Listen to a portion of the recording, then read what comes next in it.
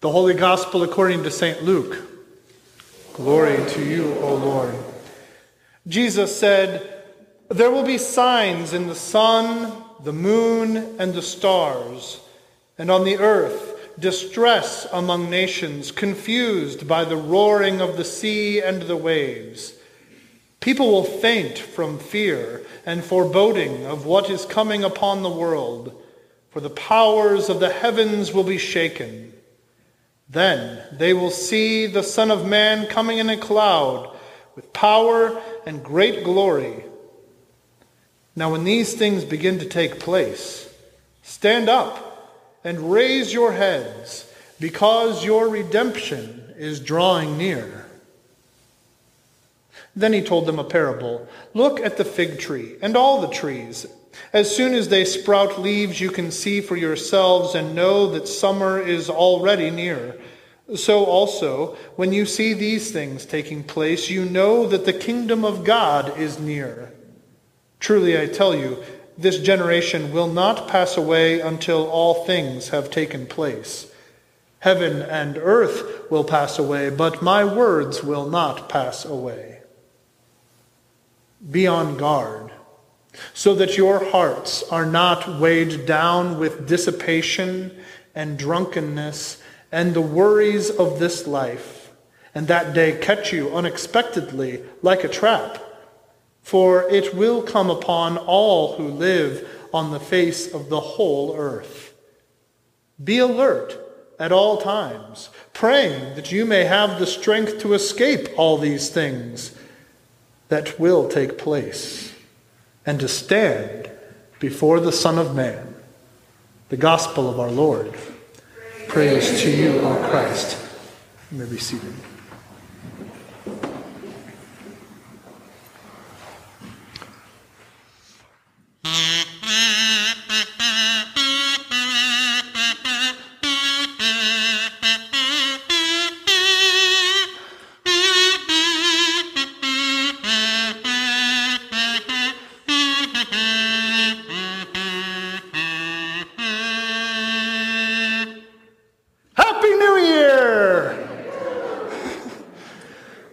Oh, Pastor, he's lost it. I haven't lost it. It is a new year. Advent is the beginning of the liturgical year, the series of readings and observation of festivals that begins in Advent and culminates with Christ the King Sunday, which we just had last week. This is the beginning of a new year, and just as we might make resolutions for a new year starting off in January, have you made your New Year's resolutions for this church year? You know, for New Year's, we make resolutions for all kinds of different habits. I'm going to change my diet. I'm going to cut out sweets or cut out fats or whatever it is that we might decide we need to do to trim up the belt a little bit. We may decide we're going to adopt a new exercise regimen to try to get ourselves in shape, to become stronger or more flexible.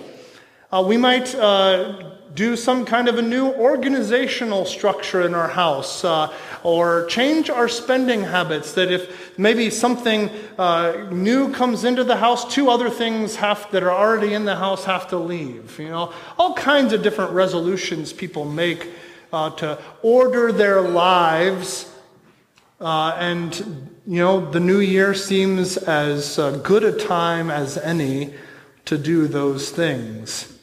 Well, you've got some time to work on those New Year's resolutions, but I would invite you also to make some resolutions even today at this new church year.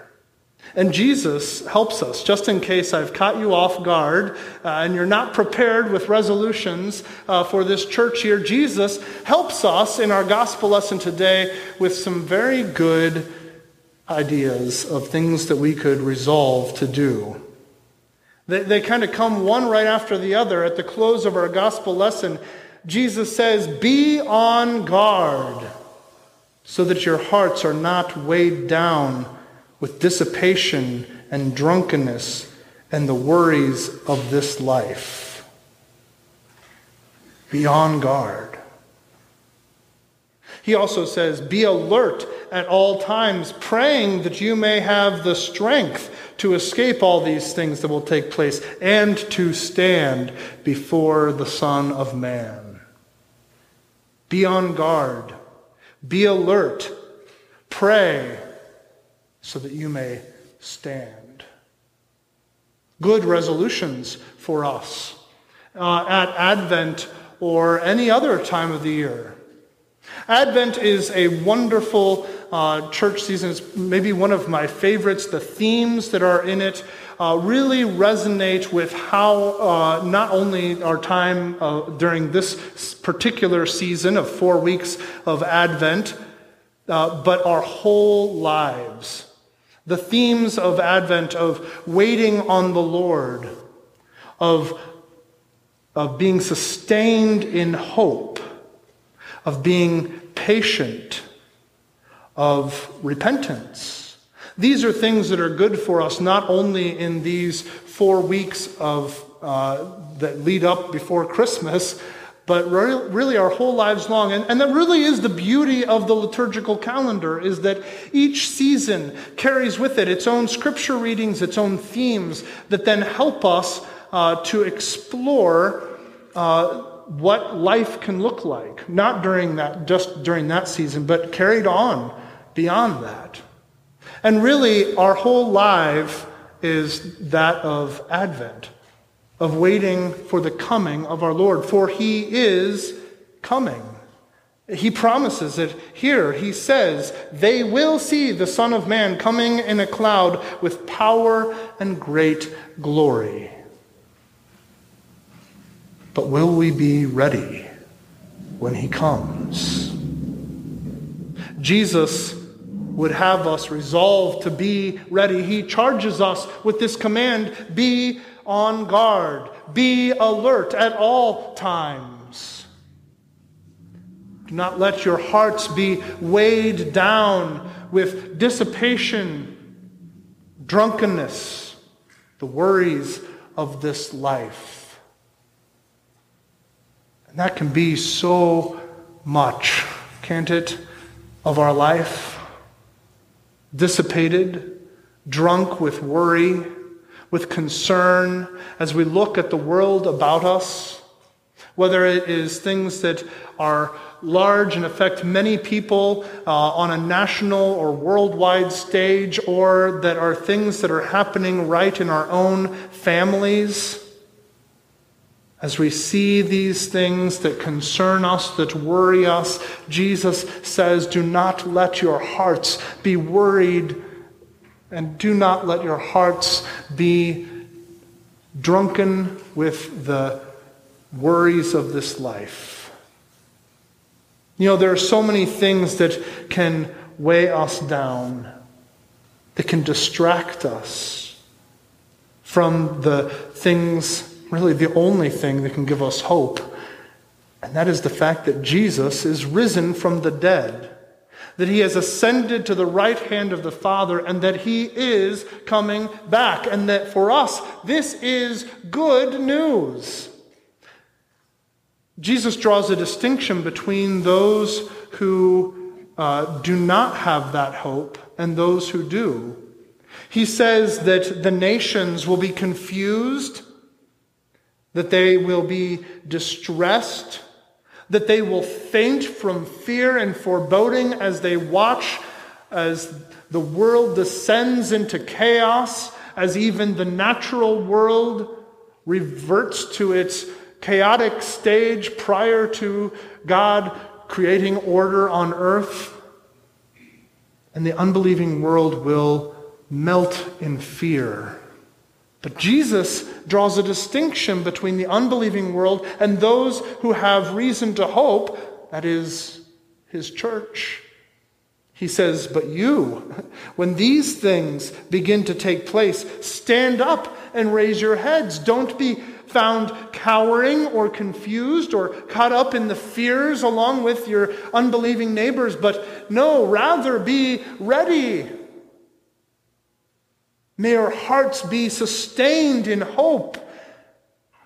Yes, you're seeing the same distressing things that are happening as everybody else in this world, but even so, for us, even those things that would be distressing are reasons for us to hope, because it means that our redemption is drawing nigh.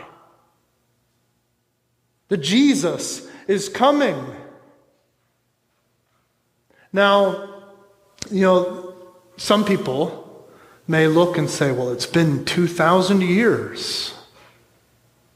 Is Jesus slow in his coming? Has he forgotten, maybe? Peter, in his first letter that is in our scriptures, reminds us, no, the Lord is not slow. He has not forgotten. This delay of his coming again is so that he can exercise his patience with this world, that we might repent and turn to him in hope and in faith, that we might stand on the last day, seeing in him our redemption, our salvation. And not just us, but so that we might share this good news with our neighbors, so that they too may repent and may see our Lord Jesus as a figure of hope and salvation in these distressing and fearful times. He is not slow as we think of slowness. He is coming. And when he comes, will we be ready? He would have us be ready. He says, be on guard, be alert at all times. It can be hard, can't it, to be always at a state of preparedness, of readiness. That can be unsustainable, we think, in the long run. Exhausting. Ever ready. How can we stay alert at all times? How can we be on guard lest our hearts be weighed down with dissipation and drunkenness and the worries of this life? Well, we can make some resolutions. We can adopt some habits that will help us to stay focused on Christ, to keep our eyes fixed on him, to remind ourselves and our neighbors that he is coming again and that this is a good thing for us, that we can be sustained then in hope and not given to fear for all of the things that would cause us to be fearful. Specifically, let's turn to Christmas and these 4 weeks. This is a busy time of the year, a time when we kind of crank up the volume in our lives. Quite literally, we turn on the radio stations and we have music going 24 hours a day, right? That is in our ears and that is trying to, maybe the songs of the 24-hour a day, 7-day-a-week Christmas station, maybe that will keep my spirits up and keep me going when I'm flagging in all of the things that are just exhausting, all the endless to-do list, all the preparations. What would it be like if we turned the volume down in Advent? What would it look like if maybe we made some decisions that there are some certain things, the ways that we celebrate Christmas, that maybe are unnecessary for the celebration of Christmas? Christmas is, after all, about Christ's first advent into our world. But somehow, despite even our best efforts, we who believe in him and who do celebrate this, somehow that gets lost in the midst of it all. Somehow it doesn't really sink in until we finally sink down into the pew on Christmas Eve and we breathe out a sigh. Oh, we made it. What would it look like if even now we began to prepare our hearts for that moment, not only on Christmas Eve, but our whole lives long, of looking to Christ and seeing him as the reason not only of the Christmas season, but of Advent and of Epiphany and all year long, our whole lives. There are practices, of course, that the Christian church has developed over the years to aid us in this. Regular daily reading of Scripture, a habit of prayer at fixed times of day, or maybe associated with certain activities. In this season, a relatively recent development of the Advent wreath that is something you can have not only here at church but in your own home, that you can make and light, and you can have that be a reminder of the coming of Christ as each week passes and you light one more candle. And we're remembering not only Christ's first Advent at Christmas, but his promised second coming as well. Lots of different ways that we might resolve to be on guard and be alert. Not only during this season of Advent, but also at Christmas and our whole lives long.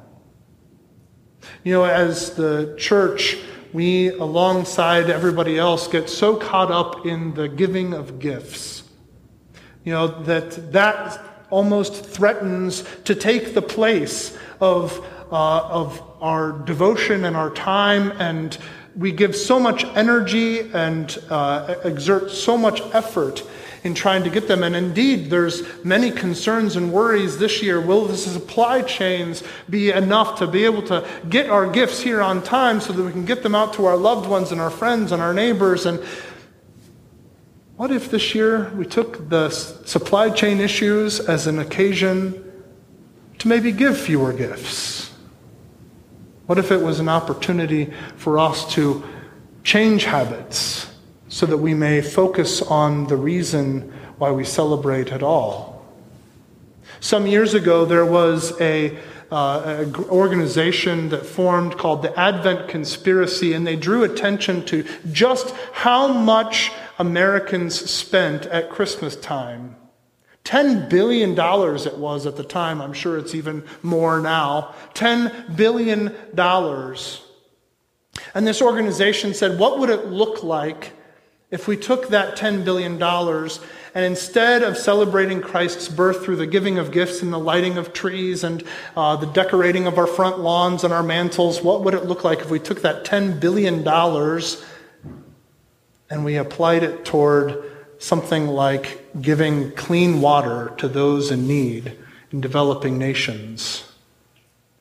And they had all kinds of statistics that showed that $10 billion invested in third world countries would actually provide a lot of communities, a surprising number of communities with good wells and access to clean drinking water. Today, there are people that walk astonishing distances just to get water for their day, and they carry their heavy buckets of water back on their backs to sustain them and their neighbors. Other communities that their source of drinking water would make our noses like curl up as we look at it and we think, that's what they're using to drink and bathe in and use for their cooking. What? We wouldn't even touch it. But for them, that's all they have. What would it look like? What kind of impact might America make if we shifted our priorities? I think that would be an amazing resolution, a way for us to be on guard against the dissipation and drunkenness and worries of this life. I don't know what your particular resolutions will look like in your home, but I invite you to consider, to prepare even now for how you will spend these next weeks, to prepare even now for how you will welcome our Lord's first advent in the celebration and the remembrance of that, but also to use it as a way to practice for your whole life of how we may be on guard and how we may be alert to his second coming, for he is coming.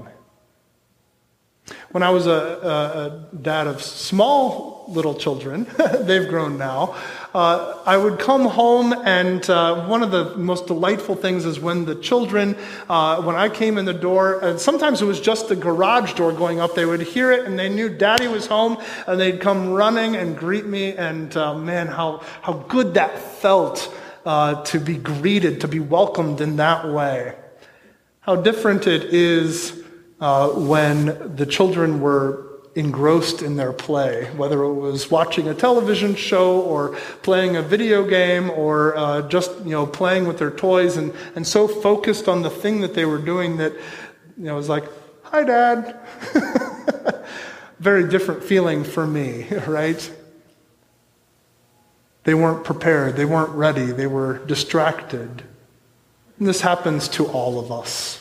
Jesus would have it be different. He invites us to be on guard, to be alert, because our redemption is drawing nigh. This is good news for us. The Son of Man who loved us, and loves us, who died for us and is risen and lives for us to hear our prayers, he is coming again to draw us to himself. May we take these weeks to prepare our hearts for him and to share with our neighbors the reason for our hope, that they may not fear, but they too may share and stand when the Son of Man comes. In the name of Jesus, amen.